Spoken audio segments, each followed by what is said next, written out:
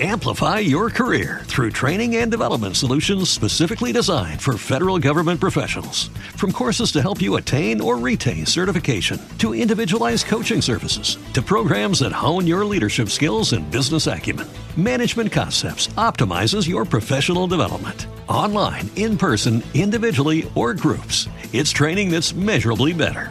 Learn more at managementconcepts.com. That's managementconcepts.com.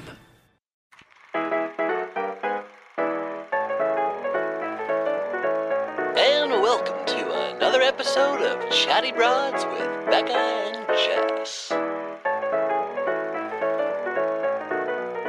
Hello, broads. What's going on, broads? How are you doing today? Guess what? Tell me. I already know.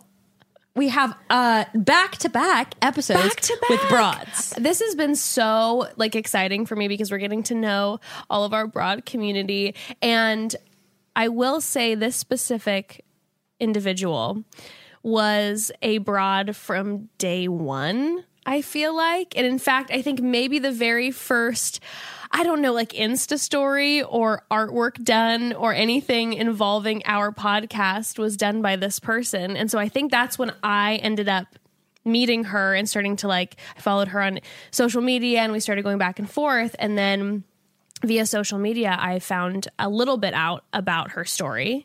So she's in town and we wanted Once to have her again, on. Jess is connecting everything because that's what she does. So, oh yeah, when we did our human design, was I something no, I mean, you're bringing the broads on. That's what you did last week. And you did it with I like to chat. Yes.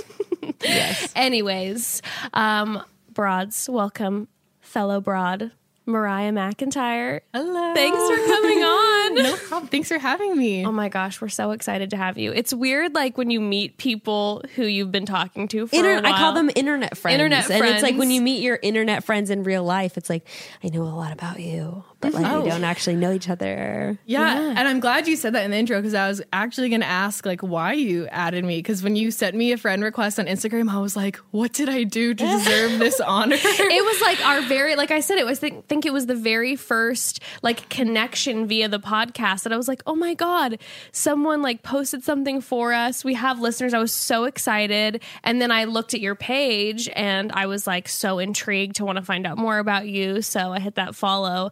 And also your pictures were incredible. Thank you. The butterfly photo, which you posted, broads, we're going to tag her and everything and then you'll see. But the butterfly photo that you posted, maybe 6 months ago, 4 months ago ish, is one of my favorite Thank you photos so ever. much. Was it my little meme I made about Ruth being born? Oh, that was yes. Wait, which one was that? I think that was the very first one? I made this meme and it was a news clipping article and it was 5-minute-old chick. Oh, yes. Broadcast I remember opinions this. on things. And I was like, this is perfect. Yeah, and that was the first broad artwork that we had. It was so cool. And I have to say there's something special about some of our early listeners too, because not that we don't love all of you, but the OGs. No, but also I was just going to say the reality is of when a podcast really gets going and there's so many and we've talked about it before and we really try to take the time, especially just to go through messages, but it's not always you're trying to give everyone what they're looking for and all that kind of thing. And then, but in the beginning, it's so much more of a tight knit community and you do have more of the opportunity to connect in more of a one-on-one fashion. That's not always quite as feasible now that we have a larger audience. And so I think it's really cool, especially people tuning in the beginning, just to have that support also really early on is there is something really special about it. Not that we don't treasure, like you said, every single one of our listeners now. Well, actually, your podcast is the first podcast I've ever listened to. Really? I'd never listened to a podcast in my life, and I have been a fan of Becca ever since Ari's season, and I've always followed along with everything you posted. And I was like, I guess we'll see what this is about. And then listening to your guys' episode, I was like, I have so much in common with you guys. And it's crazy. Before I ever saw a picture of Jess, in my head, I was picturing you with long brown hair. Which is what everyone says. Everyone thinks that I'm going to have very long blonde or brown hair and be very kind of small and hello, like Different voice. Everyone's always like, you look like what? I'm like, yeah, I know. I know. I was shocked. I was like, oh, we got to like punk. I love it. Thank you. But so, okay, so you started as the following Becca. You're a bachelor. Which, by the way, I'm so flattered and thank you for tuning into the podcast, because that was something in the beginning too, where it's like, damn, like I thought, like, you know, it's there's something so special about the podcast because you're airing your heart and your feelings, and so it really means a lot to me when people take the time to tune it. So, oh yeah, and you guys have like the best personalities. You click so well together, and whenever people talk about, you know, oh, listening to podcasts is like talking to your best friends, like it always has felt that way for me. Like I would in my car be like, oh yeah, like I have had that experience too, or you know, I was homeschooled as well, or you know, I was told Santa Claus wasn't real growing up, and I was like, these are bonding. Did you spoil it for other kids? Yes. Yeah, me too. One time. We got that in common for sure. Yeah, I got in big trouble because I was supposed to tell one of my good friends that we each got the same doll from Santa Claus, but really they were from her mom. Oh. Yeah, and I accidentally said, no, your mom got me this. My mom was so mad. You're like, false. Okay. Listen, when you feel like you know the truth, though, sometimes it's hard The not truth to. shall set ye free. Yeah. In the words Sometimes of you just gotta share it. in the words of Richard Rohr, I believe sometimes, you know, when you figure out the truth, it really hurts. Okay, so sometimes, you know, finding out Santa Claus is not real, it can be painful, Oh, but and- you got to share it sometimes. Yeah, and when your friends like finally come to you and you're like, they're like, yeah, he's not real. I found out, and I'm like, you're just there for them. Like, you know. I got you. I've Yeah. worked through this already. It's fine. Years ago. But have you been a Bachelor fan for a long time? Literally since I probably am maybe the youngest Bachelor fan ever. I remember being 6 years old, sitting on the stairs. I wasn't allowed to watch it because my mom's like, you can't see all this guy make out with all these girls. Yeah, sure. I would sneak at the top of the stairs and watch. I remember, you know, like the very first Ben, I think he has like Yeah. a wine or like a wine. He's like friends with the Kardashians.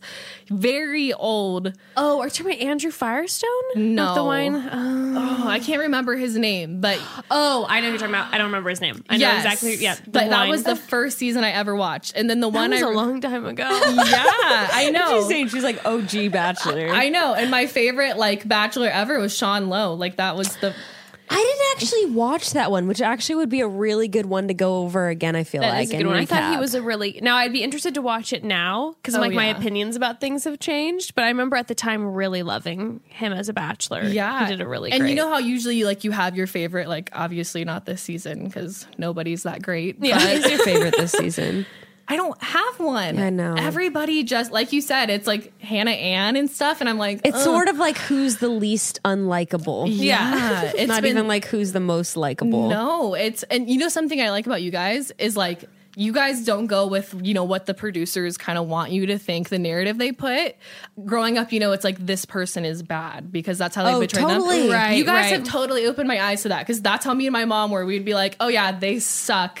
And then you guys would be like, actually, I don't think so. Well, Like, when you've got 2 hours to sit and analyze after every episode, start to you break start down to everything. unravel the pieces and find the truth amidst it. I don't think I was watching it like that either until after I came off of my season. I mean, until you have someone who will sit and break it down with you. oh yeah. You know, we'll like- analyze it. Yeah. Yeah, I've brought like the wisdom you guys give to my mom. I'll be like, actually, this person is actually really good because of, you know, Like, Mom, you got to think about it. Okay, Yeah. put yourself in her shoes. Critical you know? thinking, people. Don't be a sheep. yeah, don't believe what they want you to believe.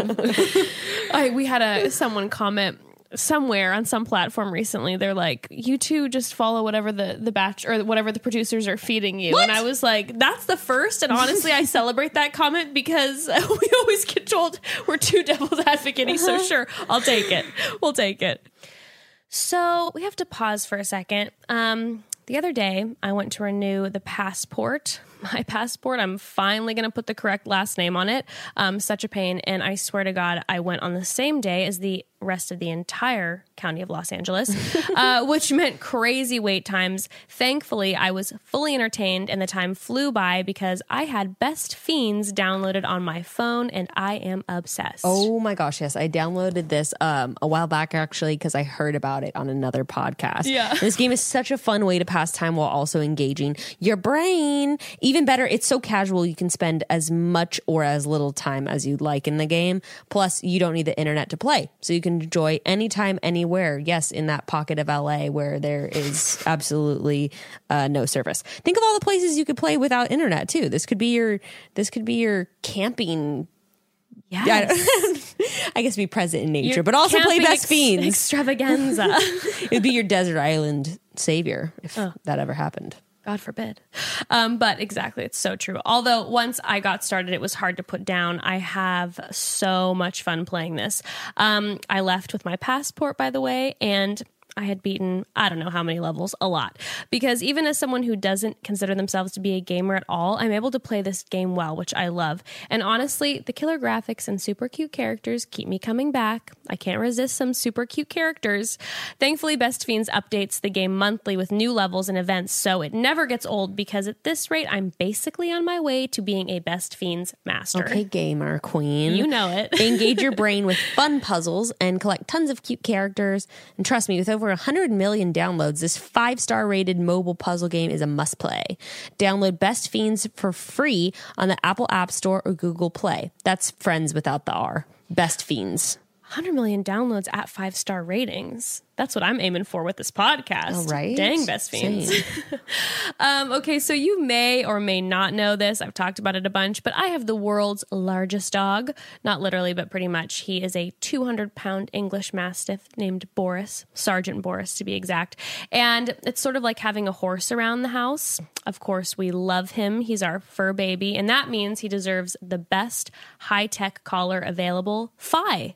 It's kind of like a Fitbit or an Apple Watch for your 4-legged friend. It's so cool. You can track your dog's location and you'll be notified when they leave a safe zone, which you've set. Yes. So you know exactly when they're leaving the property if that happens. It's like an invisible fence. It's an invisible fence for your babies. Cool. So, like I said, Boris is 200 pounds. He's a big boy and he enjoys his food. But when you have a big dog, sometimes they don't like to be super active, but they still need to eat a bunch. And that can really mess with their hips when they age. They have to stay moving so those sweet hips don't give out.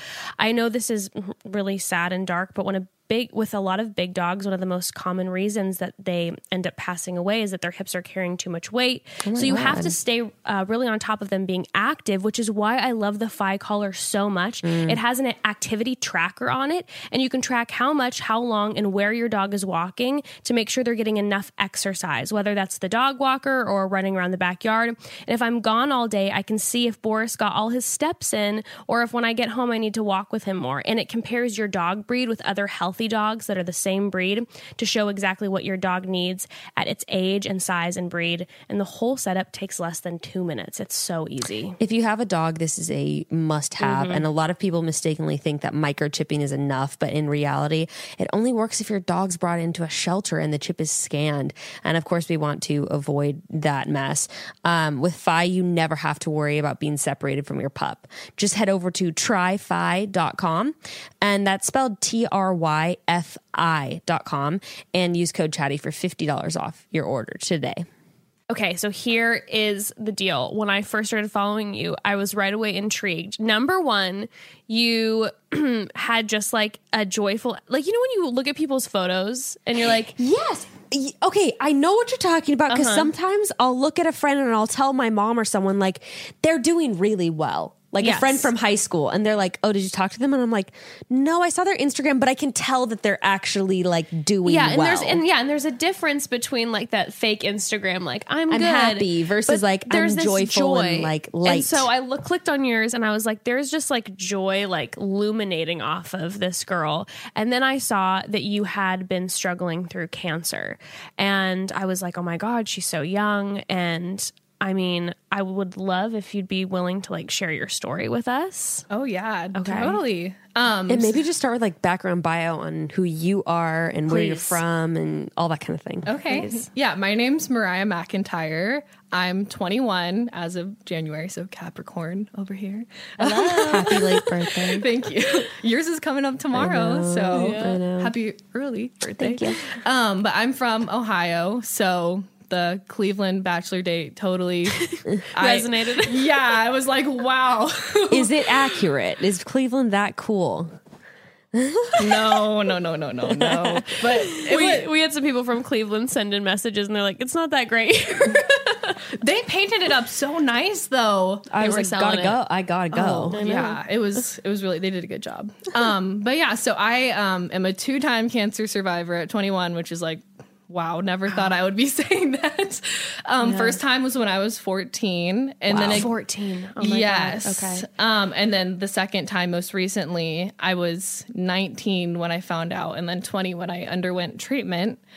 And it's been anaplastic large cell lymphoma. That's the type I've had. So it all kind of started. I had like a lump in my armpit. And my mom was like, maybe it's your deodorant. Like, we'll go to a dermatologist. Let's change your deodorant up. And it wasn't going away. So I started to get like night sweats and fevers. And so we were like, okay, this isn't normal. So we went to my family doctor, and all the tests were coming back negative, which is never a good thing. And I remember him saying like, oh, you're going to make me a famous doctor. Like, we can't figure out what's wrong with you. So then we got referred to a bigger hospital, and we saw an infectious disease doctor.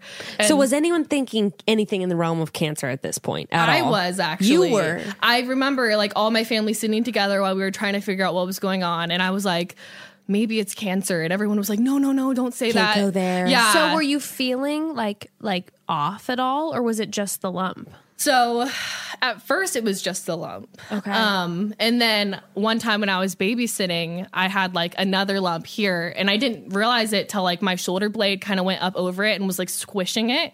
And I was like, oh dang, there's another one? Like, what is this?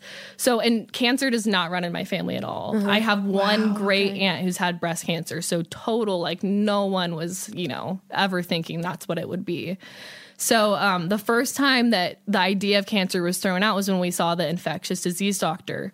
And I remember he said, can we be real in front of her, to my mom? Like, can we be real? And I was mad. It's like, duh, it's my body. But he was like, yeah, I think this could be some form of cancer. So we need to get this figured out. And then everything from there was like, boom, boom, boom, boom, boom. Like that same day we saw like 3 other doctors, and the next day I was getting like a biopsy to see what was wrong. Yeah, it was crazy. But Because it was like as soon as they found out, they're like, we have to expedite this. Okay. But that's the crazy thing, was at 14, my mindset was not what you would have thought it would have been for someone I was like excited, which is like no one would ever. You know what's so weird is I can sort of understand what you're talking about. Yeah. Whenever, Okay, go ahead. explain it to me, because I'm not tracking. The mind of a 14-year-old, you're thinking all this attention, you're thinking no school. Yeah. Because I was homeschooled.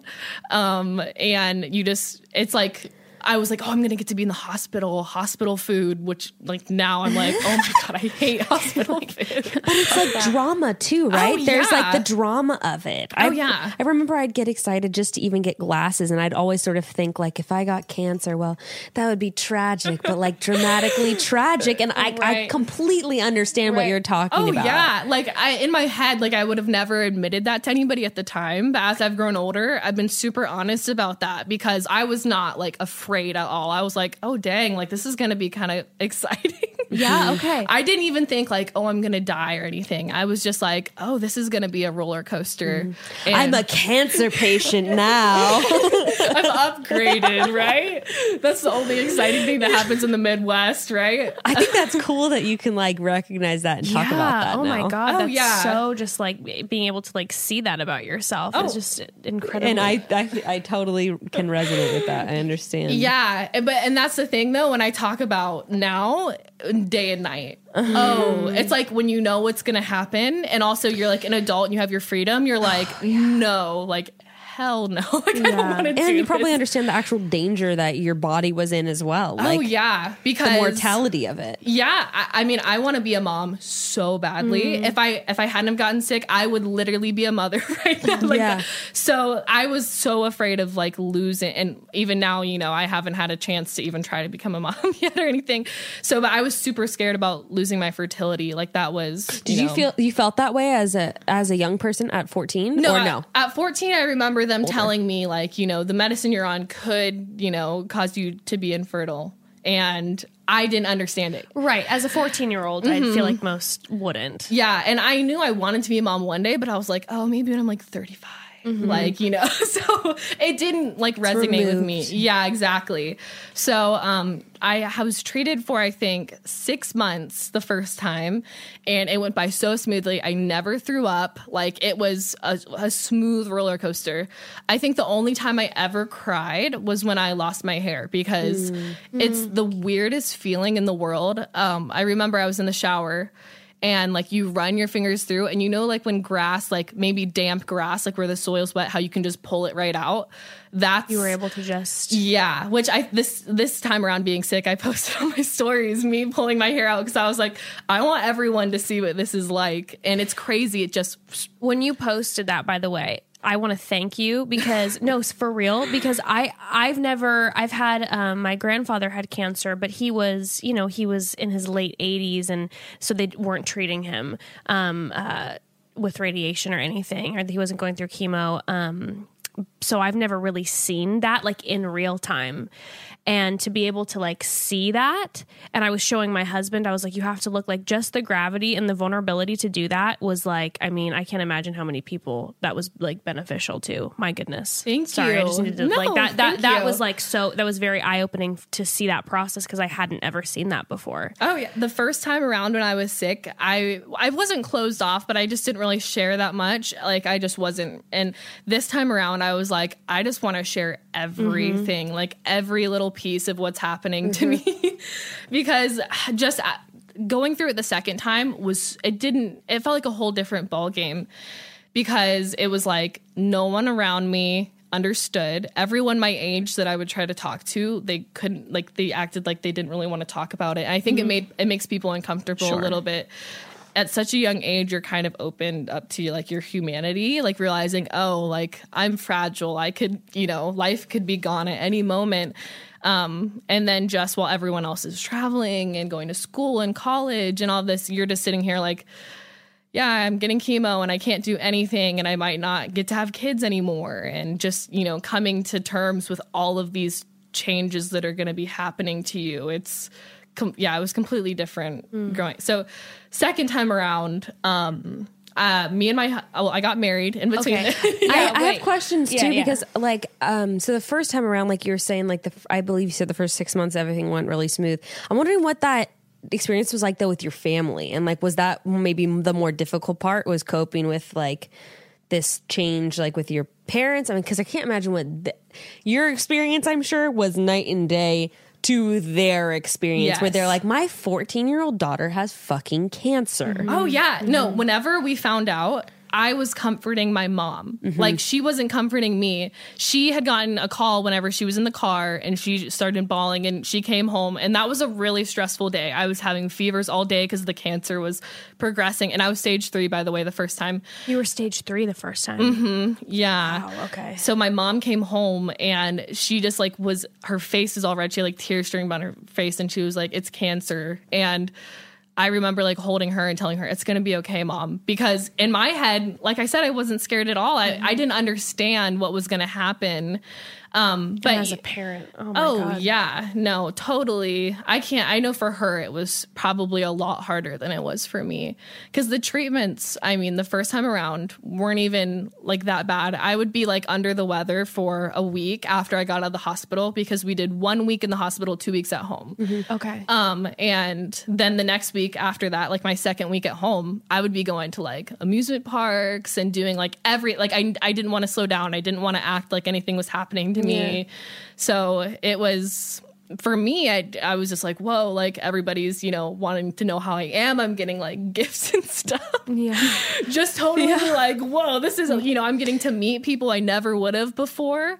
And I'm a super social person. So, getting to go on like radio shows and stuff like that. Like it was so exciting to me. The only thing I was really like mourning was the loss of my hair, because that was one thing I really liked about myself. So it's such a 14-year-old experience, like that's so what you're talking about. I'm like, oh yeah, that's like 8th grade, 9th grade. And it's so like where you're at the time. Exactly. You're in between like being a kid and adult, and you still can't fully grasp things, but you can at the same time. And it's just such a weird in-between phase. And to be going through cancer at that same time, Oh, yeah. No, definitely. I totally didn't understand what was happening to me. I was totally just like, whoa, this is cool. Like, all this attention. So, And I guess you're taking for granted, like, I'm just going to get better. yeah, exactly. And that's honestly, I felt like I recovered very well from the first time. I had some digestion problems where just like this is TMI, but I get like backed up really easily, which has only been amplified since going through it again. But even that, didn't bother me. I was like, okay, like this is cool. Like I almost felt like a little bit untouchable, Sure. How long was the full treatment? And they said you were cancer free after how long? So the 6 months. Wow. Yeah. No, So that is really quick. Yeah. No, that's why the second time around I had to get treatment for a year. And I was like, what? I was like, what are you talking about? A year? Like I couldn't even fathom because then it feels like you're stuck in that cancer treating mindset for a year. Like every time you go to the hospital, you're reminded, oh, I'm here to treat cancer. Yeah. So it was totally different story. But yeah, 6 months and then I was good. Everything was And then fine. you were cleared. And Was then, it like life went back to normal?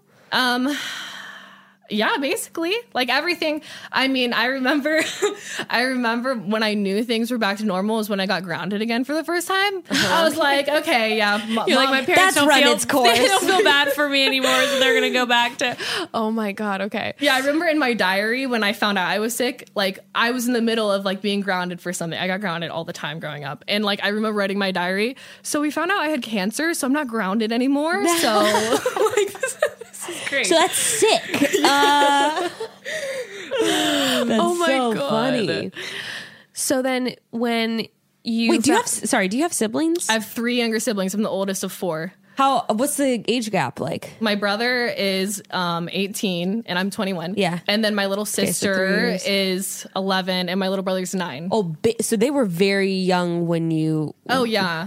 My mom first diagnosed. It was hard for her to be able to come visit because a lot of times they don't let kids come into the room. Oh, geez. Yeah, and she had what, like a 2-year-old and 3-year-old at the yeah, time? they were very little. Like she has pictures of my little brother in a little hospital mask, and so they would like come and have to go sit in like the toy room or something while my mom like came and hung out with me for a little bit. She would have to find people to come, like she would literally asking people like, can you come sit with Mariah while she gets chemo. Yeah. Wow. Yeah. So yeah, as a parent, I'm like, oh my gosh, it's so stressful. Oh, yeah. So then when you were cleared, you're saying life went back to normal, and then how many years went by? That's why it's so crazy that I even got sick again, because they say you're in the clear usually 6 years out, and that's exactly when we found out I was sick again. Wow. Yeah, that's usually when they say you don't even have to come in for checkups anymore. Like you're good, like don't worry about it. So yeah. That's got to be super jarring. Oh my gosh. So what happened? Walk us through what happened when you found out that you had relapse. So it was 6 years later. I was married and living in Alaska. What age did let's go through that too. When did you get married? And I moved to Alaska when I was 18 and with my boyfriend, who's now my husband. And I met him on Tinder, by the way. Did you? Yes, I did.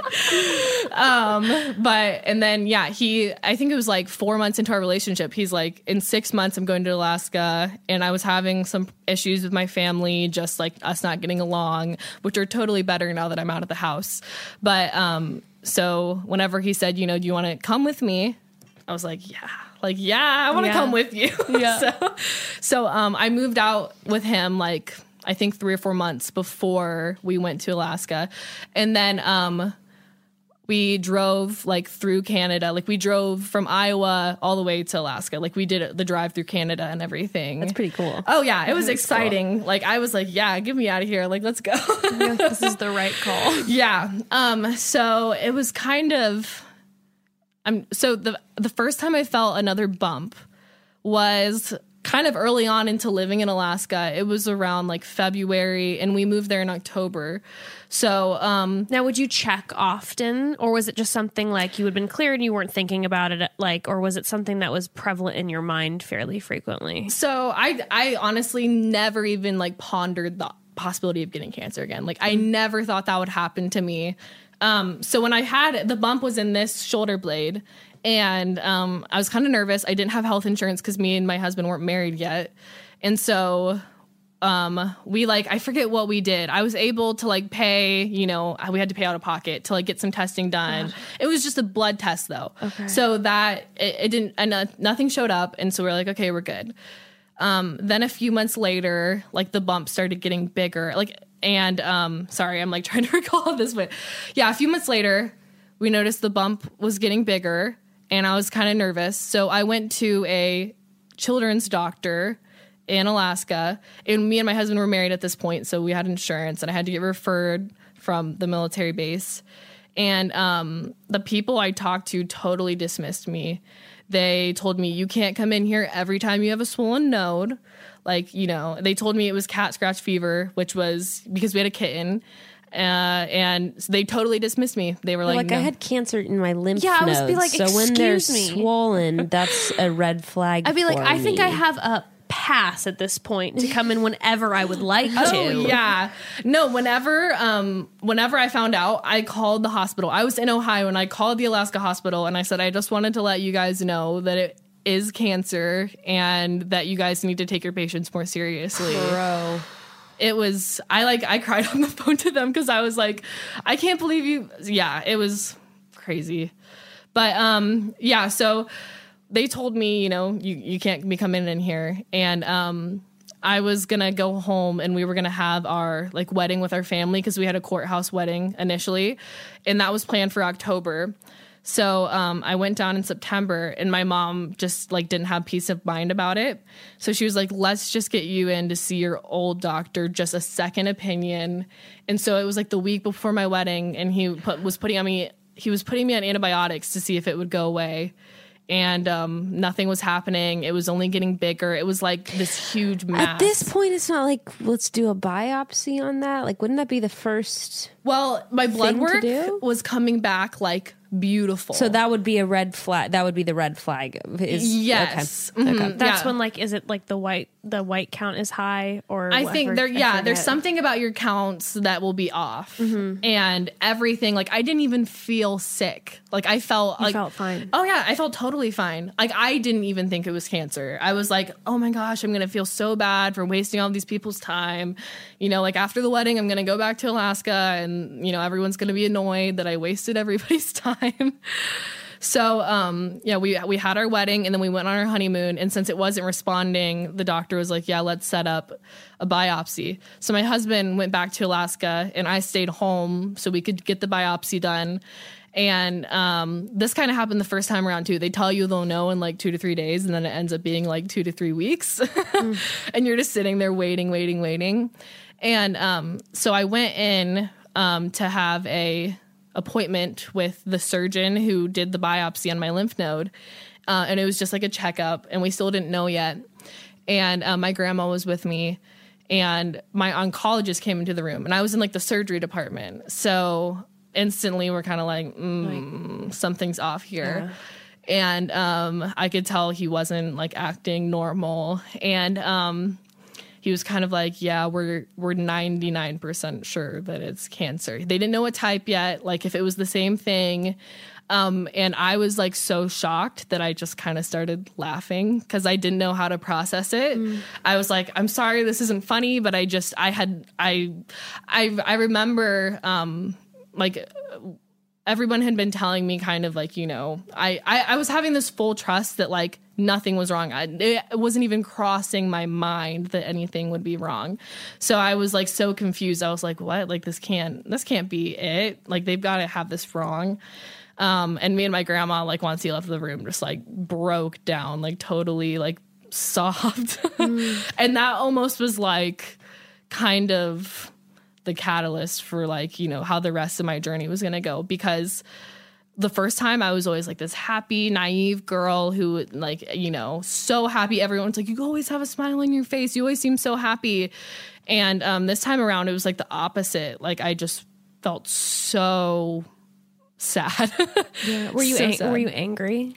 Yeah, I was. You're angry at your body and I really related to your episode. That just made me think of that episode. Yeah, everything she was talking about with the grief, even though it was totally different type of trauma, I was like, oh my gosh, that was me. Like I was so mad at my body for doing this to me. And I'm like, you know, you always grow up like hearing about people who have cancer. You never gonna think that's gonna be you ever. So it just, I couldn't even like comprehend it.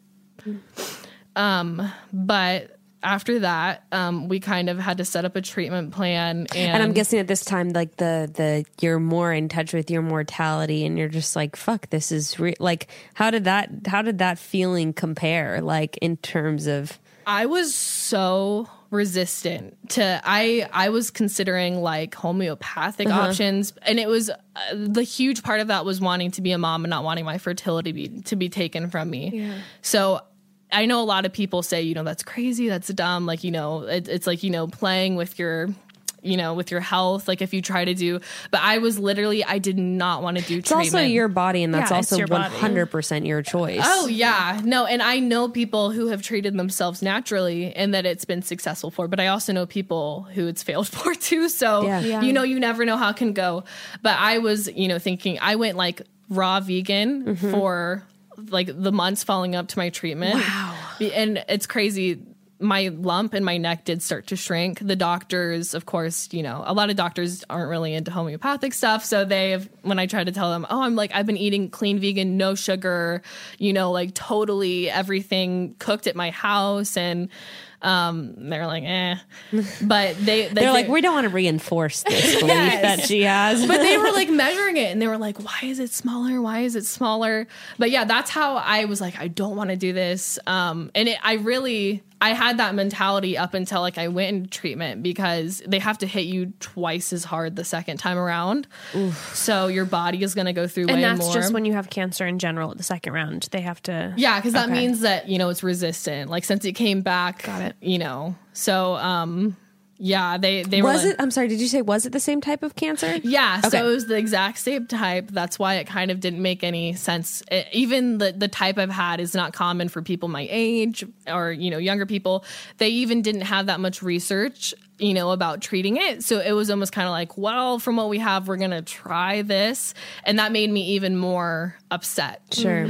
So yeah, I'd been, you know, kind of doing the vegan stuff leading up to try to like make my decision.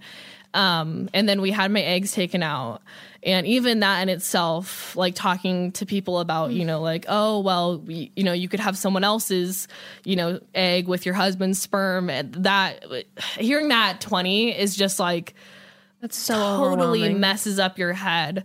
I remember just like totally shutting down when I was having those conversations with people, because I was like, how is this my life? How am I, you know, talking to people about having my eggs taken out, and, you know, oh, if your fertility. And that was the thing too, is when we were having my eggs taken out, they were like, oh, your eggs look so good. And then even more, I was like, oh my gosh, like my fertility is still good from the first time I had treatment. Like, I don't want to do this again. But in the end, I never felt like I had a clear, like, oh yes, like I want to do this. Like even going into treatment, because what they wanted me to do the second time around was a year of this newer drug called brentuximab. And just with like 2 treatments of that, it totally made my bumps go away. Wow. Yeah. And I was technically cancer free before I even went in for my big month-long treatment, where they like pound you with chemo and you have to go into isolation. And so that was the plan, a year of the brentuximab, and then I had to have a stem cell transplant. And they took out my own stem cells, which is way better for healing. If you have someone else's, your body can reject it. It's called graft versus host. Oh. So I got really lucky, because it's usually kids or, you know, people who are like the cancer's too far gone for them to take their own stem cells that have to have someone else's. So I got really lucky with that. But when I went into that treatment, I was totally resistant. They had like people who want to come see you every day and like, you know, do workouts with you and like, you know, help you do little things, make sure that you're not losing your strength and everything. Yeah. People who come play board games with you, and I didn't want to see like anyone. And I was like manifesting early symptoms from the chemo because I was so resistant to the process. I had to come to a point where I said, okay, this is already happening to me. I can't like, you know, stop this. Like I was already in the middle of my treatment. So I had to just accept what was happening to me, because I had a lady who would come and give me massages, and like it would almost make my body hurt worse because I was just resistant to any kind of like help. Because I was like, I don't want to be here. I don't want to do this. They had a therapist I could talk to, and she was like really glad whenever I made my breakthrough and kind of like woke up one day and I was like, I'm just going to let everything happen. I'm going to stop resisting the process. Because she was like, you were really kind of going into a dark place and I was getting really worried about you. Was it resistance related to the experience of relapsing with the cancer itself, or more the experience of like, now I have to be here, like in this kind of do you know what I'm not sure if that makes sense. No, like, it does. The environment was very controlled. You know, you have to, once your counts drop, you have to stay in your room. You can't get baths. You have to wipe down with wipes every day because you can't use any normal shower water. You have to have special food. You know, they make you do like the therapy people who come and see you. And I felt like I lost all control. I was like, I don't want to. Your autonomy, that was Oh fun. yeah. Like this one lady, her job, which I know everyone was just doing what they're supposed to do, but her job is, you know, to like help you brush your teeth and stuff if you are too weak. And I'd be like, I don't need that. I don't need you. Like, I don't want you here. I can do this myself. And they would be like, well, you have to see this person. And I'd be like, I don't want to. I'm an adult. Like, I don't want to, you know, be boxed up in this cage. But the funny thing is, and it's kind of bringing it back around to the podcast, every night when I would do my little, or not every night, but when you guys would release an episode, when I do my little wipe bath down, I would always play your podcast. Wait, so how long ago was this, that when you first found out the news that you relapsed? What month and year? I was 19, so it was October of 2018 is when I found out. Yeah, very recently. Like literally right before we launched the podcast. Oh, yeah. I was right. Like I was in Ohio, like finding out my diagnosis whenever you guys started. I remember like driving to my appointments, listening to the podcast before I even know what it was. That's crazy. So it was so funny. It's also so recent. Oh, yeah. So recent. Oh, no. I just finished my last treatment in January. So I was still getting treated up until like last month. But yeah, I would be like, they make you do these little white baths because you can't get in the water. And that always took forever. So I would always like put my phone on the little sink and like listen to your guys' podcast. And Wait, why is that? Why can't you get in the shower? I guess like the water can have, like your body is so weak. Like they bring it down to like 0. Like you can only have 4 people who are allowed to see you. Like your door can only be open for a certain amount of time. It's very strict. Yes, exactly. So I guess there's something in the water that you can't. So it was like a month of having white baths. I hated it, but that almost like I would be so mad. I would be like, I don't want to be doing this. And I would be listening to the podcast because it would kind of like, you know, bring my spirits up. And then also Colton season was airing at the time. All the nurses want to be in my room because I would be watching The Bachelor. Community. Oh yeah, like the nurses would be fighting over like who got to be in my room because they'd be like, "Oh, I'm working right now and I want to see what the fuck's going on." Exactly. Like I watched the finale in the hospital. It was awesome. Oh my god. So it was kind of like a little light in my experience. So when you're going through treatment, can you just give a idea of like the timeline of, are you always in the hospital? I'm super unfamiliar with how that works. Like, are you in there for a week, then like out for 2 weeks, or like what? And maybe was that different first time versus second time? What's that like? Yeah, the first time we did, I think they called it the European plan, where I was in the hospital for a week and then 2 weeks at home. Okay. Because my body wasn't like weak enough to where I needed to stay in the hospital. Sure. Second time around, when I get the brentuximab, it was 1 day every 3 weeks. And then my stem cell transplant was like usually a 3 to 4 week process, depending on how well you do. I got really lucky. The day I got out was I think 1 day later than like the fastest they've had someone get out of the hospital from a stem cell transplant. Wow. And my lucky number is 13, and it was on day plus 13 because they count out from when you had your stem cells given back to you. So like before you have them, it's like day, -5, day -4, and then you get your stem cells and then they start counting up. So it was awesome because I was like, I want to get out of here. I want to get out of here. I was you know, course. so after I got through my little like depression episode where I was like, I don't want to be here. I was like so focused on just like being happy and like being as well as I could so that I could get out, you know, sooner How rather than long later. was that process of how long you were kind of in that state of feeling super resistant? It was for the first like, I'd say 5 days, because like the first day I was super like, okay, we're doing this, woohoo. And then like as they started giving me the chemo, and I started having all these people all through the day coming through my room being like, oh, time for this, time for that, I just started like spiraling. I remember like the first time I had a breakdown, I was like in the corner of my room just like crying, and a nurse like came in the middle of my breakdown, and she was so sweet. I always say she looked like Caitlin Bistro. How do you say her last name? Bristow. Yeah, she looked like Caitlin Bistro, or have you say her name? But yeah, she was super nice. She like came in and was like, it's okay. Like I had planned a cruise for after, because I was like, I need something to look forward to. She's like, you have your cruise that's coming. And but it really, I was in like so much pain from being so resistant that I finally came to a point where I was like, this isn't worth it. Like, it's not worth it, me being this unhappy, and I'm making myself this unhappy. I just had to accept what was happening, because every day I would sit and just randomly cry all throughout the day because I didn't want to be there. I was so upset that like this was happening to me.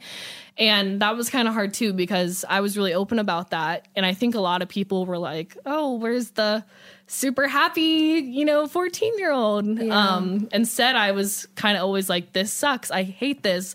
I don't want to be doing this. You know, no one can relate to what I'm going through.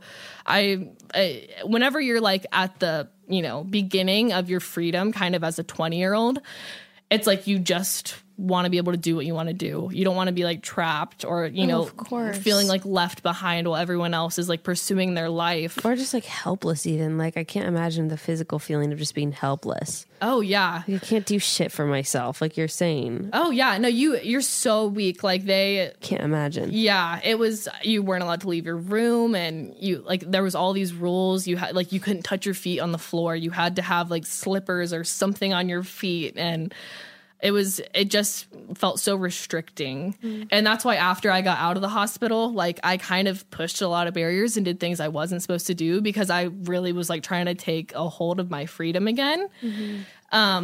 Like the cruise, like they were like, we do not want you to go on this cruise. Like you could get sick and you'd be out on a boat in the middle of the sea and you could have to be airlifted. You're like, then let me go. Yeah. You're like, put a lay on me. Exactly. I was like, nope, I'm going. Like I was like this bald little like scrawny thing, you know, out on this ship, and but luckily nothing happened. If I don't make it, give me a Viking funeral. Just send me into the sea. Exactly. Like I got like, me and my husband bought bikes, and I was like, I want to get my strength back up. Like I did not want to be held back at all. So and they kept saying like, we're so impressed.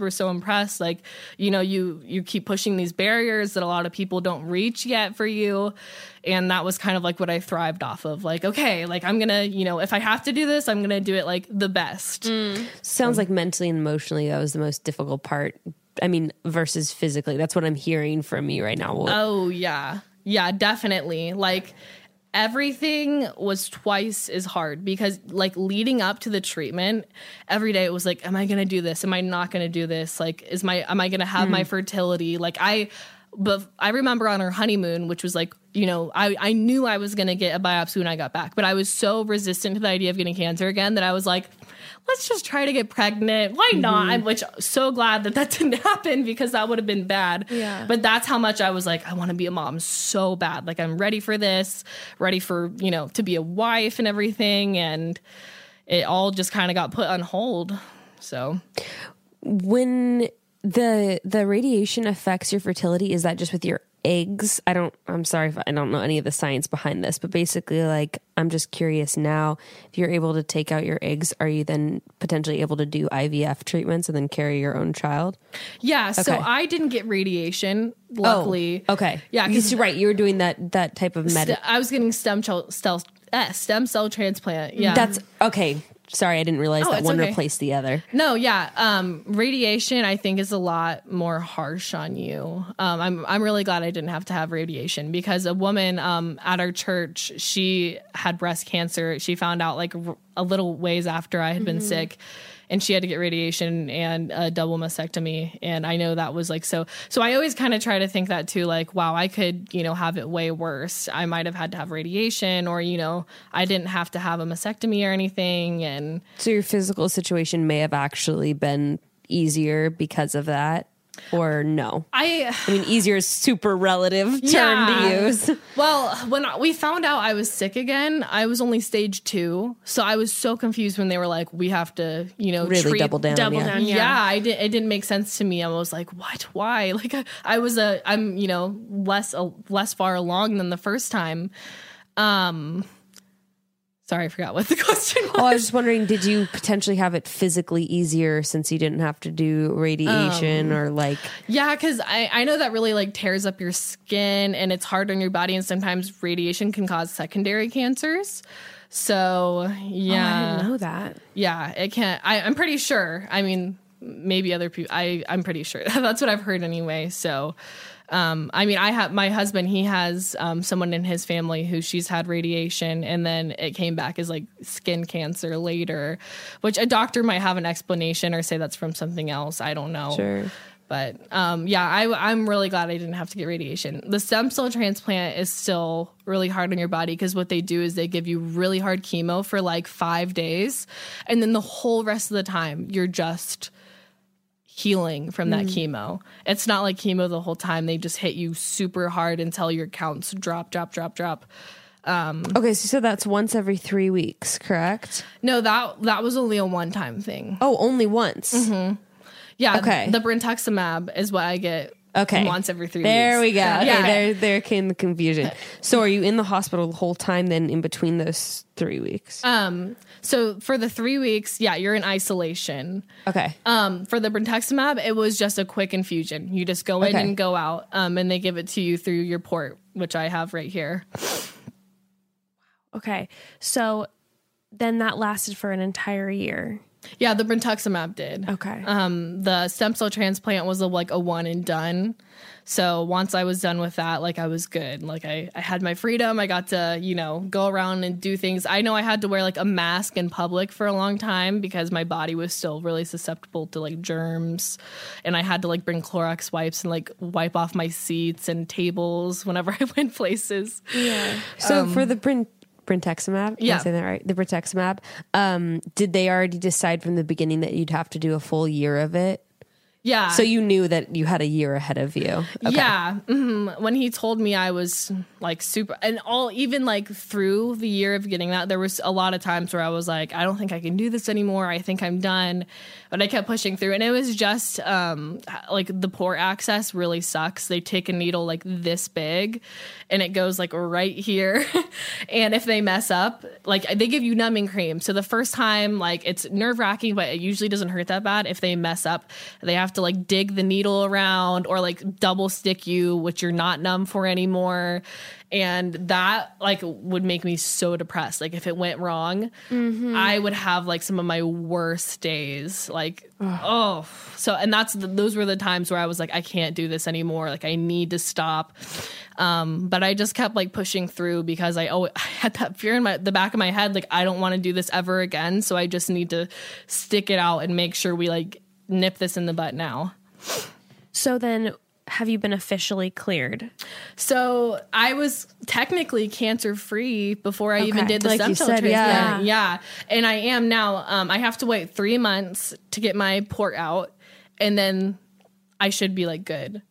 Okay, so let's pause for a second, and I want to talk to you about this really fun trait that I have where I cannot fall asleep without noise in the background, and I definitely pass that on to my daughter, Ember. Yeah. For some reason, when it's time for bed, if the room is silent, it's a no-go for sleeping, and if you're a parent, you know that if your kiddo isn't getting enough sleep, you aren't either. Oh gosh, I know that way too well.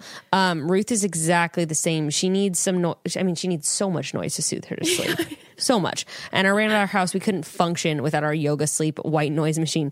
This thing is amazing. I actually got 2 of them, and I have 2 in her room. My house is full. I think I have 4 total in our. God. Yeah, Yoga Sleep has been making products for sleep for over 50 years and invented the Dome, the very first white noise machine. Grayston had one that he brought into our house, when we moved in, however long ago that was, and so we've had one in our household ever since, and now we have a bunch. First ever white noise machine. They know how to make trusted products that work, and the Dome uses soothing fan-based sounds, and it's the first of its kind. It's actually crazy. We've been using these other sound machines with Ember for years, and we've had to put like 2 or 3 in her room because when she sleeps, she needs it to Ruth. be. Yeah, she needs it to be an actual wind tunnel. Any sound and she's awake, but it's. Now that she's getting older, it's so loud. And when I finally tried the Dome, it blew my mind. The sound is actually it feels like way quieter, That's but because true. of the technology, it fills the room and like dismantles the sound. It's incredible. Well, I want double the protection so that a bomb could fall next to the house and she will not wake up. Trust and believe when Ember was 1, I would have still had all of them. But it's just how loud it is. Yeah. And with the Dome, it's not. It has like that soothing sound, but it just traps everything. So no more double sound machine, jet engine style noise for my daughter's room. Just a soothing full sound, and she's honestly been sleeping even better with it. This is truly a miracle worker for kids, but also for adults. Maybe you've had a rough week because of work and you're having trouble sleeping. White noise is a truly natural approach to better sleep and relaxation. I love mine so much. I even travel with it. There's really no harm in trying because all of Yoga Sleep's products are backed by a 101 night promise. I love that it's 101 nights. If you're not satisfied, send them on back. Safe to say, everyone can benefit from better quality, more restful sleep. And that's why Yoga Sleep is giving our listeners an exclusive 20% off their first of its kind sound machines. Just go to yogasleep.com/chatty to redeem. So what does it look like going forward? Like, do you have to have more frequent testing since you already relapsed? I don't know if that makes sense. Well, they're doing kind of the same thing that they did the first time. They have you come like once a month and then like, every 3 months and then like every 6 months. And it just gets more and more spaced out the longer you go. What was like friendship like through this whole thing? Because I'm thinking when you're talking about your 14-year-old and you're like, almost excited about it and like this is an adventure and whatever, and it was 6 months also is sort of short, in the scheme of things. But at this point, I would imagine, like, what did your friendships look like? Did you lose a lot of friends? And were you in Ohio the whole time, the whole year? Yeah. Okay. Mm-hmm. Yeah. My husband got humanitarian orders to come back from Alaska because we were supposed to be there for 3 years, and you can't really get treated in Alaska. Like they usually send you to Seattle. Okay. So we're like, might as well just be home around my family. But yeah, that's the first time I was sick. It was like I didn't really have anything to complain about, so. It wasn't like I was like looking for someone to, kind of express my sorrows to. I had a really good friend who would come with me to the hospital a lot with her mom. And we would just like play around in the hospital, have fun, like make bracelets. And it never felt like any. Well, I did have one experience the first time where there was this girl who was older than me. And when I got sick, she was like my best friend. And then it was like when the excitement was over, she was like, never talk to me ever again. And I was hung up on that for a long time because it felt like she just wanted to be my friend because I was going through all the drama of everything, which, like you said, you can kind of relate to because, with me going through it, I was like, whoa, like this is so exciting. Yeah. So I can see how somebody else would kind of like want to get on that too a little bit. But for when I was older, it was a lot more isolating, and that was a lot harder for me. And I think it's because a lot of people your age have no clue what you're going through. Sure. A good friend of mine, Or really anyone at any age, unless they've gone through it you've themselves. been through it. Yeah, 'cause I was gonna say, Exactly. I'm like solid like 11 years older than you, and I wouldn't know anything of this because I've never been through it. Oh, the first person like outside of my family that I told, she's still a very good friend of mine, but like I kind of broke down to her and was like, I haven't told anybody yet except for my family, but I have cancer again. And she like did not know what to say. And within like 10 minutes, we were like kind of like back to talking about her everyday life stuff. And that like really hurt because I was like, you don't understand, I don't think, how big this is. Or you don't know how to cope with it either if you do understand how big it yeah. is. Well, she flat out told me, she's like, I don't really understand like what that means. Like, you know, what does cancer entail? Like, what are you going through, you know? And even when I explained, I think it's hard for people to put themselves in your shoes, especially but I always say, like, imagine, you know, being at the beginning of your 20s when you're just getting your freedom, you're going to college, you're looking forward to like the rest of your life, and a lot of possibilities are taken away from you, like motherhood, for an example. And then, you know, you can't really go to school or, you know, travel. And when I would see my friends, a lot of them really didn't know what to say.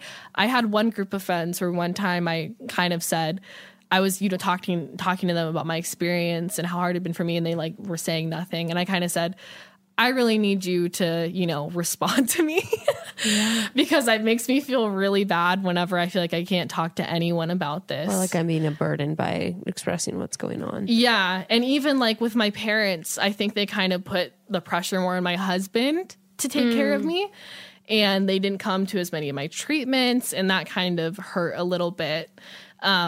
And it just, all around it just felt like more isolating. And it was way harder than the first time. You're an adult too. So it's like, it's different where it's like you said the first time, people are bringing you gifts and it's like she's a child. And it's like, of course, 14 to 20 is a big difference, but it's also sometimes not at the same time. And you're like, I still need support. And like, or any age, you're like, I still want people to be there and be present. Exactly. Oh yeah. I felt like I needed it more than ever then. And I felt like I was lacking in it the most. It really felt like, and that I started seeing a therapist this year or last year, I guess. And that's been super helpful for me because I just like looked up a random therapist online and he just happened to be someone who'd been through cancer too. Oh, wow. So it has worked out great. It's been so awesome because whenever I'm starting to feel, even now, very isolated or like no one understands, I set up an appointment and he is totally understanding and kind. So I think maybe some people feel uncomfortable with the idea of being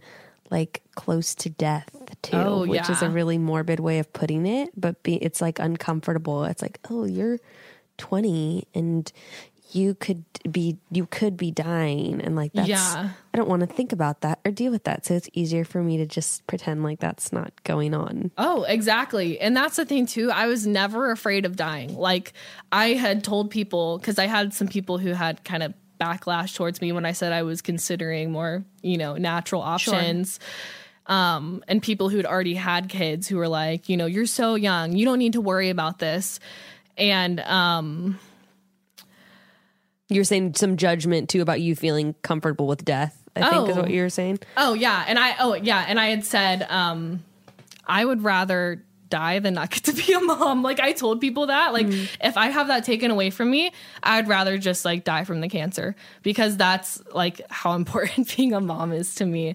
So yeah. If you were to be able to like tell people, like write down almost something for your friends and be like, this would be ideally how I would have been treated. I'm just thinking about like all of our listeners who, you know, maybe have someone in their life who is going through something like this. Like, what would you tell somebody? What would have been your ideal situation? Is it people just asking you like how you are and not being afraid to just sit and have those conversations? Or what would that look like for you? Yeah, well, it's hard because I know everybody's different. And I've met people who don't want to talk about their experience, who kind of want to forget about it and not have it constantly brought up. But for me, it's just nice to be acknowledged, kind of like, that's hard. I can't even imagine what you're going through. Whereas a lot of people were just kind of like silence, like crickets. It's so interesting that you say that, because it's something my family experienced a lot when we had a sudden violent loss in the family. And it's so bizarre, even friends you've had sometimes for years and years, where it's the radio silence. And I don't know if they're waiting. I don't know if they don't want to make you uncomfortable or upset, but it's far worse than someone saying something wrong. And, Oh, yeah. And I've on a very different situation. I don't want to be like, oh, I'm bringing this back to me, but it's something I've heard over and over again, that silence is so much worse than saying the wrong thing or reminding someone of something that they don't want to be reminded of. Because silence is, it's just like, it could mean anything. You don't care. It feels you like don't- apathy. Yes. Yeah. And from people that love you, I mean, the very least you can do is like, I'm here for you. Just reach out and, like you said, acknowledge. Oh, yeah, I know. And some people, like, I think some people, maybe it's even more, they feel more comfortable, like, saying that over text or whatever, because in person, I think maybe it's, like, too much. And I did have a few people who would, like, text me and say, like, you know, I'm thinking about you. I'm really sorry this is happening to you. But when I would meet them, like, we wouldn't talk about it at all. And that's the thing, is like, you don't want to be the person who's always like, so let's talk about my problem. Sure, you know? sure. But like you're hoping like someone's going to bring it up and be like, so how are you doing? So you can be honest with like what you're having to, oh my God, process in your own head. Especially, I'm just literally, when you say the word isolation, my body like cramps. Like the idea of not being like being stuck in that situation like you were. It's like all I would want was a friend to call me and be like, tell me everything that's going on right now. Oh, yeah. Where are you sitting? What are they doing? Because I'd be like, I want to tell you how many times I had to get pricked today. I want to tell you how sick I feel. Like, I just need to put it out there. Like, Oh, yeah. And even like as things have progressed and like the more exciting part of my treatment is over, like I find even like when I like post stuff on social media, like I don't get as many, you know, comments or people. Interesting. And I am kind of like, okay, I get it. Like people go back to their normal lives. They can't spend every waking moment, you know, putting out all this empathy for you. But it still kind of feels like, okay, well now, you know, I'm dealing with all the side effects from what I went through. And now there's like even less people who, you know, want to know about how you are than when you were going through it. Because it doesn't just end whenever your treatment is done. You know, you're still dealing with who you used to be and the loss of, you know, the who I was before I found out I was sick again. You have to almost like become a whole new person all over again. You have to learn how to live your life and experience a grieving process of like the time you lost too, I'm sure. Oh, that has been a huge thing for me because, you know, your early 20s are supposed to be some of the best years of your life. And I'm like, wow, I've spent, you know, my first year as a 20-year-old just being miserable. So that's such a powerful point, Mariah, because all I'm thinking about is, and obviously this is extremely different, but like so many people who listen to this are mothers, and the part of motherhood that so often gets ignored is like, postpartum, when, you know, maybe once the baby's like a month old, it's like the excitement of she's pregnant, the baby comes out, everyone's super excited, calls for the first like 2 weeks, and then all of a sudden no one asks you. So much about this. It's so funny you say that right now, because this has been on my mind for like the past 24 hours. And really? Yeah, and I think that there's Continue. I'm sorry. No, I'm just saying it's like the idea of then, yeah, people are pounding down your door being like, this is exciting. I want to connect and I want to make sure you're okay. And I want to see the baby and all these things. And then all of a sudden your baby's 3 weeks old and you don't hear from anyone anymore. And when you're talking about what you went through, and I'm even thinking about friends in my life who have gone through sicknesses and honestly, or deaths, or grief or sickness, anything, or and trauma. How I'm guilty of literally being like in the moment, being so present and available, and then all of a sudden a couple like months go by, or the quote unquote trauma of it goes by, and I'm not consistently touching base and being like, how are you now though? Because the reality hits much later on. Yes, you're dealing with the after effects physically, but I would also imagine, like you're saying, so much emotionally too, of like what I lost and the time I lost and what life looks like now. And it's like, it's so, and like I said, I'm so guilty of it too, just so often being like, oh, the hard part's over, so they're fine. It's like, no, sometimes it's harder after. Oh, yeah. And Reality I'm sure sets in. as a mother too, like when you go from one kid then to 2 kids. Like your whole life is changing. You suddenly have to, you know, redefine who you are, how you do things. So with mothers, I'm sure that's so true. I think everybody's guilty. I mean, even I going through this, you know, with people around me who've been going through things, I think, oh my gosh, like I haven't checked in on them, you know, like it's so easy to forget. And We're all in our own little world. Yeah, you know? exactly. Yeah. And I'm never like mad at anyone for not reaching out to me or anything. Cause like you said, I think we're all guilty of it. We're all guilty of, you know, kind of forgetting to check in with people. But it makes you feel so seen when someone does go out of their way to just say, how are you? Or I'm thinking about you even, you know, it makes you feel seen and not as alone. Yeah. Oh my God. What was that experience like with your husband? Yeah. And was he the one that was mainly there for you? You said your parents, you know, were maybe a little less present than the first time. Yeah. And how did that affect your first year of marriage? Oh my God. Yeah. Seriously. Man, let's get into this. Well, with my parents, it was really hard. And I mean, I've kind of talked to them a little bit about this. But, you know, the second time around, my dad, he's an ER nurse and he works 3rd shift. Really? Yes. Okay. So he was never really able to see me that often. He would try to when he had the time, but his days off, he's usually just sleeping. But yeah, the first time around, my mom was there a lot. And if she wasn't, she was always like trying to find someone to be there with me. Second time around, my grandma on my dad's side, my Nana, was really there for me. She was awesome. She kind of was like the one who stood behind me whenever I wanted to get my hair dyed pink because I knew it was going to fall out. She was like, let's go do this. Like, you know, it's going to fall out anyway. And she tried to she's from North Carolina. So she had to make kind of a long drive, Wow. but she was there with me for like, you know, my first few days in the hospital. And then she came back again at the end of the treatment whenever I was in isolation. And she was like my rock. She was so awesome. She would like bring me stuff to like cheer me up. What's her name? Karen. Did you have this kind of relationship with her before? She's always been like a second mom to me. Like she just, whoever I want to be, she like encourages it. She's amazing woman. Like I want to be just like her.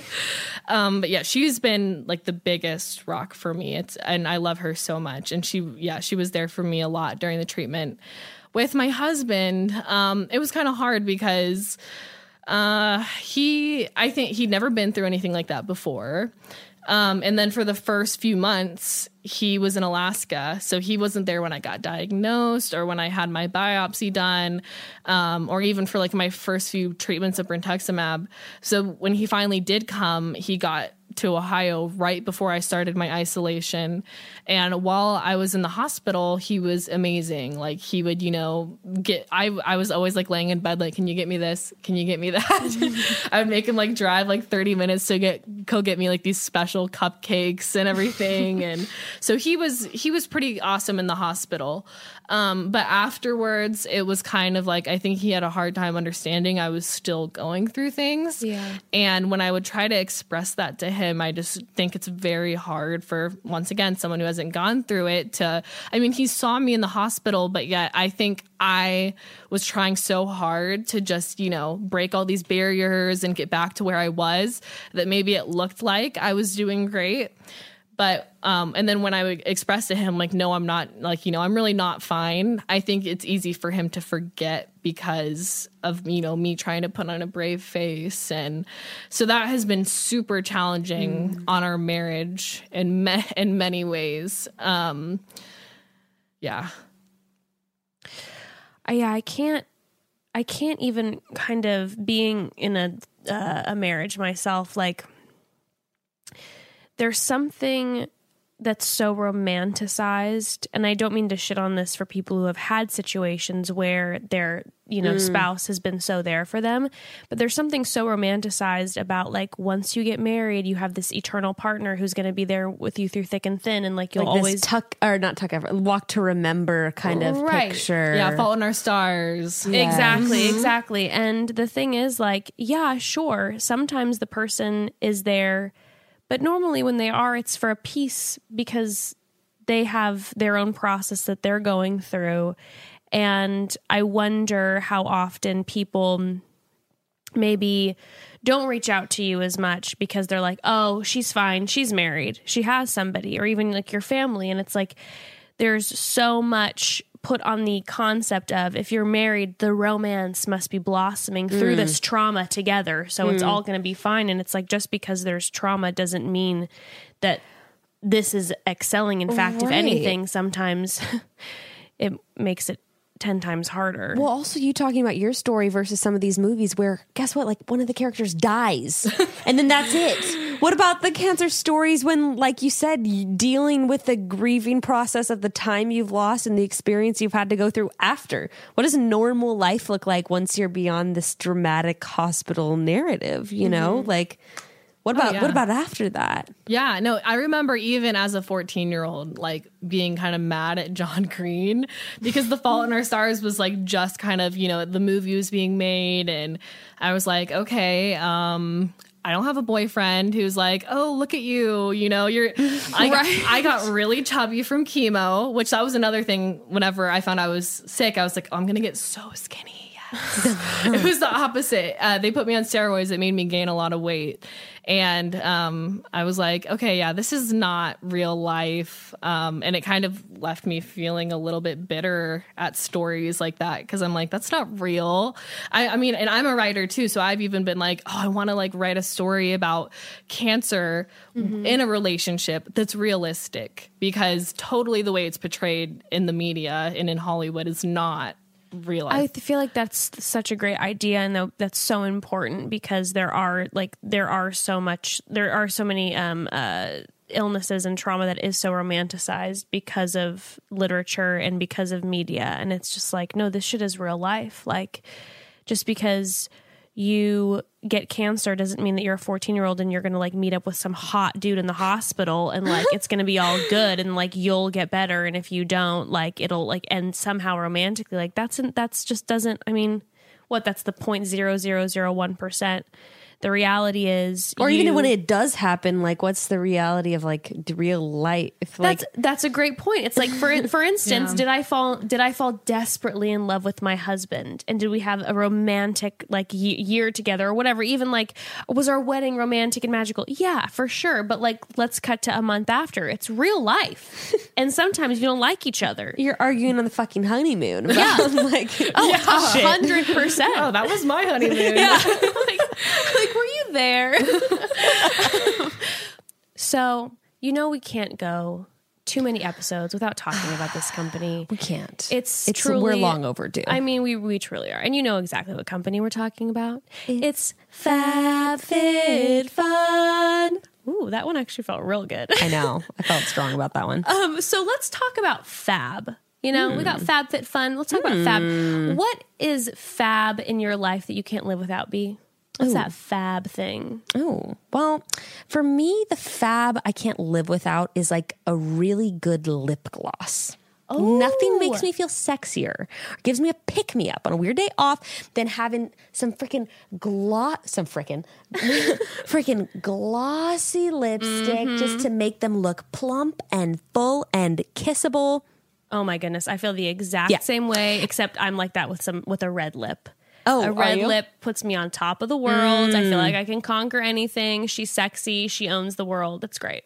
Well, you know that I am a firm believer in treating yourself, and one of my favorite gifts from me, is my FabFitFun subscription box, the most premium subscription box on the market. The FabFitFun team are, in my opinion, experts in curating the best products for a little bit of self-love.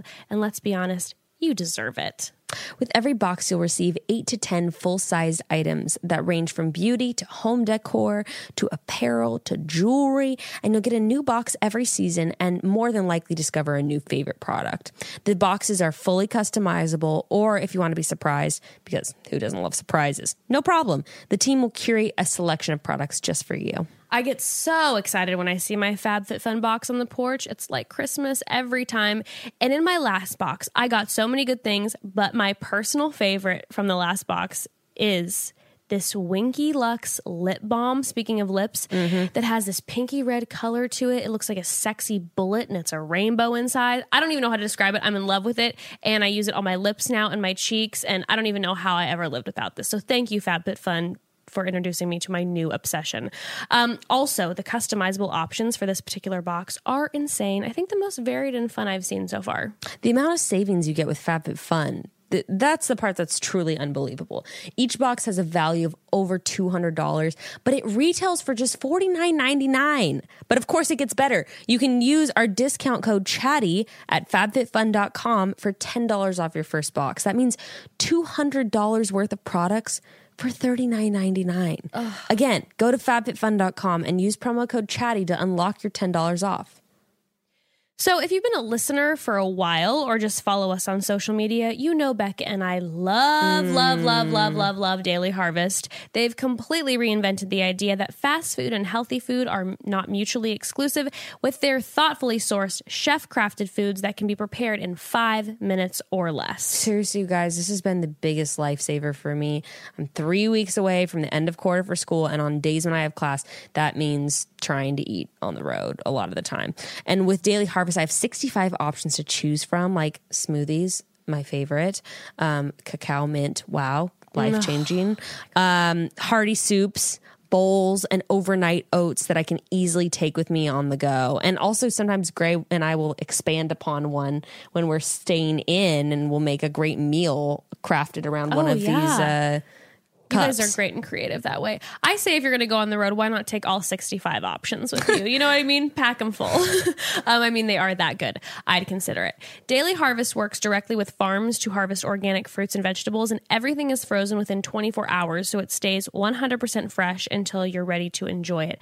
My current favorite is literally all the different bites. Oh my God, stop. I know we've talked about it before, but these things are so good, and they taste just like cookie dough, and I cannot get enough of them, and they're packed with healthy ingredients. No, yeah, like I went through them, and it's all healthy ingredients, like dates and cacao understand how and they chia taste. seeds. No, they're so good. How do they taste that good?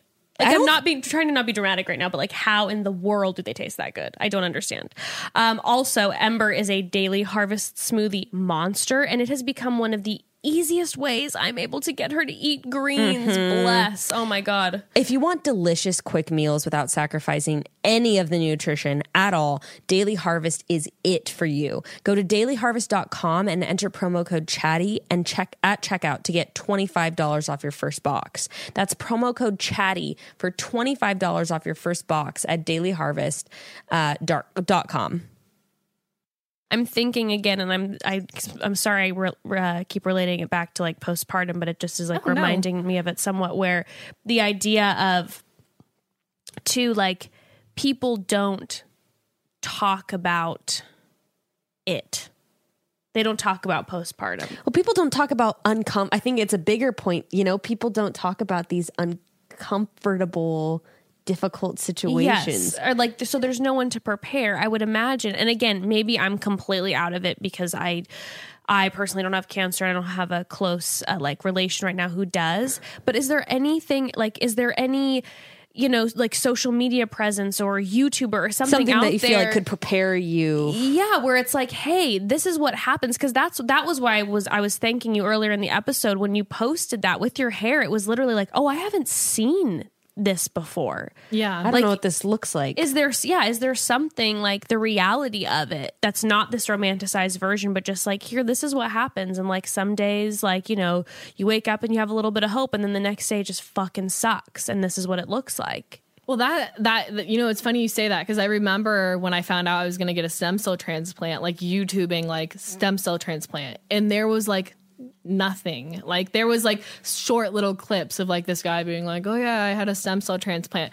Nothing that shows you like the in-depth, like raw and real. Like if I could have hired like a camera crew or something to be like watching me as like I threw up and was having my white baths and losing my hair. And can you imagine what that would be like for you to be able to watch someone going through that as you were going through it? Oh yeah, I don't know if it would like scare me or prepare me. Yeah, or at least make you feel less alone, if anything. Yeah, because I did like try to film a lot of it, and I put out like a mini little documentary thing that was like 30 minutes long. But like I videotaped my hair. Like we were trying to not shave it until we had a photographer coming who was gonna shoot me getting my head shaved. And all my hair was falling out and matting up, and it was like matting all over my head, and I had like bald spots all around. And in the middle of the night, it was like so itchy, and I was like, you know, I'm done with this. And like I went to the bathroom and had this little pair of like kid scissors and was just like cutting off all the uncomfortable chunks of itchy hair. And it's like never in my life did I think that was a situation I would be in to, you know, be doing something like that. But yeah, I really don't feel like there's a lot out there. Like I can't even recommend anything because I never had anything recommended to me. I couldn't find anything online.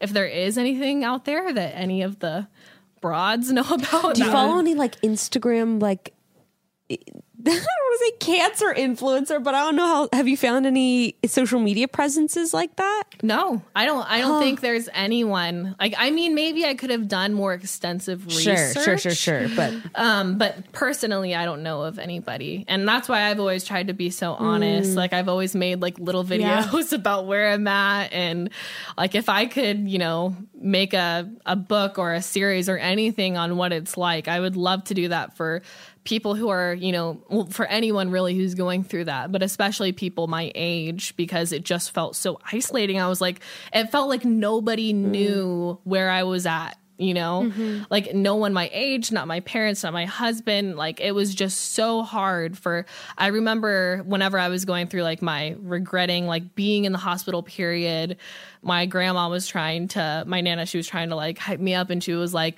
this chemo, imagine it like Pac-Man, like eating all those bad cells. And I was like, no, it's hurting me.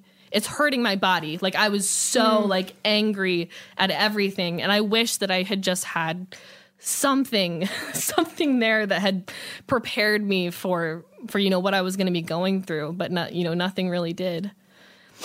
Where do you feel like you're at now? I'm in a really weird place because it's like you're in that transition from like, you know, kind of, I'm done with my last treatment. And I've kind of been dealing with some of the side effects. And that's been super frustrating because it's once again a reminder of what I went through. The brentuximab gives you really bad neuropathy. So if I don't take my medicine all the time, like I'll have really bad aches in my arms and legs, or like numbness in my fingers. And I get like heat flashes all the time, heart palpitations. If I don't take Miralax every day, I cannot, like I will get so backed up. It feels like I have the body of like an 80-year-old woman, and it makes me so mad. Yeah. It's so frustrating. Like I think as time goes on, maybe some of those side effects will get better. But now I'm just trying to cope with, once again, my new body almost. It literally feels like I'm a new person. My body functions differently. One thing I am really grateful for, though, is that I've had a really steady period since I got off of, and like this is TMI, but like the mucus. Cervical fluid. Yeah. And I've just been like, yes. Oh, that's awesome. Like so excited like when I get my period, because I'm like, hopefully this is Things good. are going the way they're supposed to be going. Yes. Which, by the way, not to like be that person, but to hear you be like, yes, my period, in the moments where I'm just like, fuck, my cramps hurt. It's like, sorry. Things are going the way that they're supposed to be going. That's a blessing. Yeah. It's a blessing. Honestly, so many of like your guys' episodes with people you've talked to have really enlightened me with, you know, like the period lady. That is totally not what she was called. Yeah. The fam lady. Yeah. She was awesome. I was like, oh my gosh, I love this. I was so excited to be more enlightened on, you know, like my period and all of those things, just because I do want to be a mom. And then like the postpartum stuff, I always tell people that I'm the most educated non-mother out there. You know how like people say like, oh, I didn't know this. I'm like, yep, I knew that was going to happen. Like, here's your Perry bottle. Good luck. I love exactly. I mean, I just feel like, and I don't want to, you know, create your future for you or shove this on you, but you are extremely, like, again, when I was watching on social media, you are extremely gifted with speaking. You're also extremely gifted with being vulnerable, which, I mean, it is a gift. Thank you. And when you would post and you would have those moments where you'd be looking in the mirror and you'd film yourself and you'd be like, I'm having a horrible day. And it was like, it would make me stop in my tracks like midday. And it was just like, I feel like it's so important. for people to be aware of what you're going through, not only if it were to happen to them, for loved ones, whatever that may be. And I hope that in some way, I know that this episode is going to be something that will be, I feel like, super beneficial for people to hear, but also just like on YouTube or social media or something, like, I don't know. I see so much. Oh man. You have any dreams or plans for the near future? I mean, like what you guys do, like, is like a dream for me. And I'm also someone like you who's like, I'd love to be on reality TV one day or something like that. Like, I'm just so like social and like you said, I like to be very open. And I've always, like, ever since I've been a little girl, like I would sneak and read like my mom's People magazines. Like, I love all of that type of stuff. So I want to like get a book published. I know influencer, like I don't want to be like an influencer, but I would love to have like a social media presence and stuff like that. I also wonder if, like, I'm just already starting to think about like the opportunities to highlight different experiences, and even just like a YouTube series to talk through processes, even if you're not still going through them. But like, I can just imagine if I was going through cancer for the first time, and if I was able to watch something of you going step by step through each week and month, what your process looked like, even if it looked different from mine, to be like, oh, that's when she was going through this. And oh my gosh, I remember that she felt this way, like at this point. And like, I can really relate to that. And like, just, I think having people to relate to, like, the internet is so powerful, and I know we shit on it all the time, but it's such a tool. And when I'm on the internet, and when there's people that I feel like I can relate to and who have experienced something that I have or that I may go through, it touches me. And like, I think that that's such a cool opportunity that you have, is to touch people, like I'm sure you have today with this episode, and to continue doing that in whatever way you move forward with. It's cool. Well, thank you so much. Yeah. And so you said that you made like a little 30-minute series. Is that out there somewhere? Yeah, it's actually, it's in my Instagram bio. The link is, and it's called like Isolated, my BMT journey, which is bone marrow transplant. Okay. So it's not like the best thing ever, but you know, I made it with like iMovie on my phone. But any like crazy moment, like if I was about to throw up, I'd be like to my husband, I'd be like, film this, like This is content. Exactly.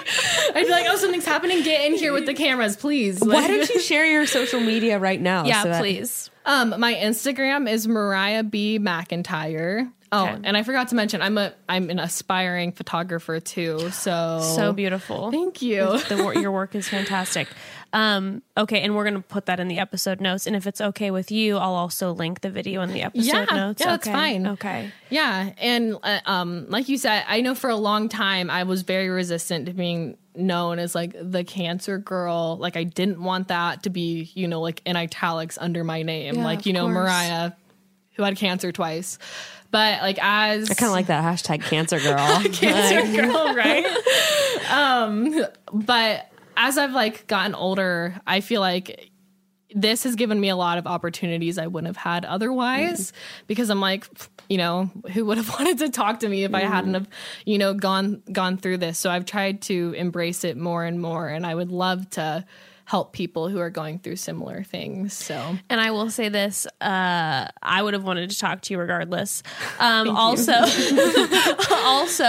I think it's one of those things where you, again, like when I first started following you on Instagram, it was like you just have something about you. So maybe that is going to transition eventually into motivational speaking or whatever. But whatever it is that you decide to do, please let us know. And I sure hope that you start a podcast or a YouTube channel. And if you do, we'll be shouting it from the rooftops. What's the best way for people to reach you if they want to like chat with you? Like email, Instagram? What's the best way? yeah, my Instagram is pretty good. My email, I need to make a new email because I made it It's filled with spam. And it has like Styles, because I was really convinced I was going to marry Harry Styles one day. So, and it, Yes.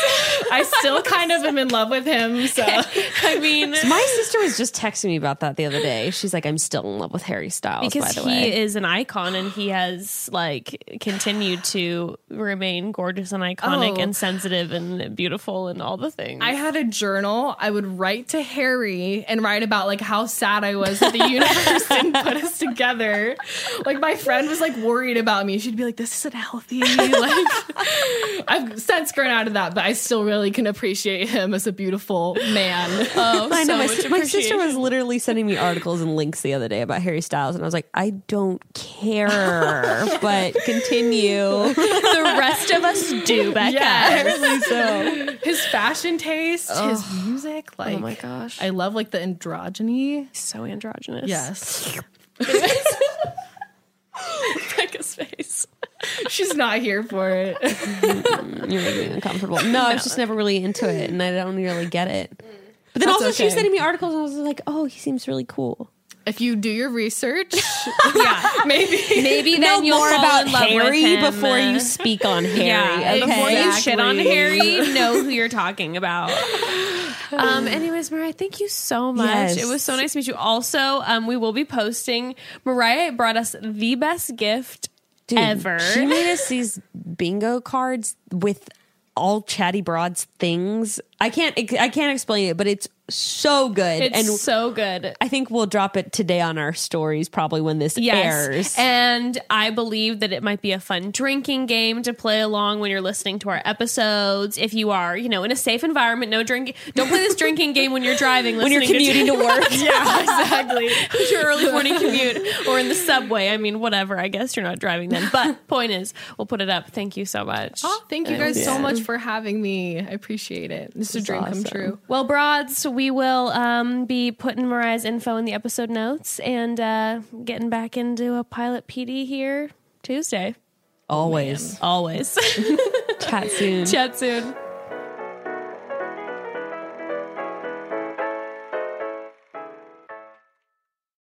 Amplify your career through training and development solutions specifically designed for federal government professionals. From courses to help you attain or retain certification, to individualized coaching services, to programs that hone your leadership skills and business acumen, Management Concepts optimizes your professional development. Online, in person, individually, or groups, it's training that's measurably better.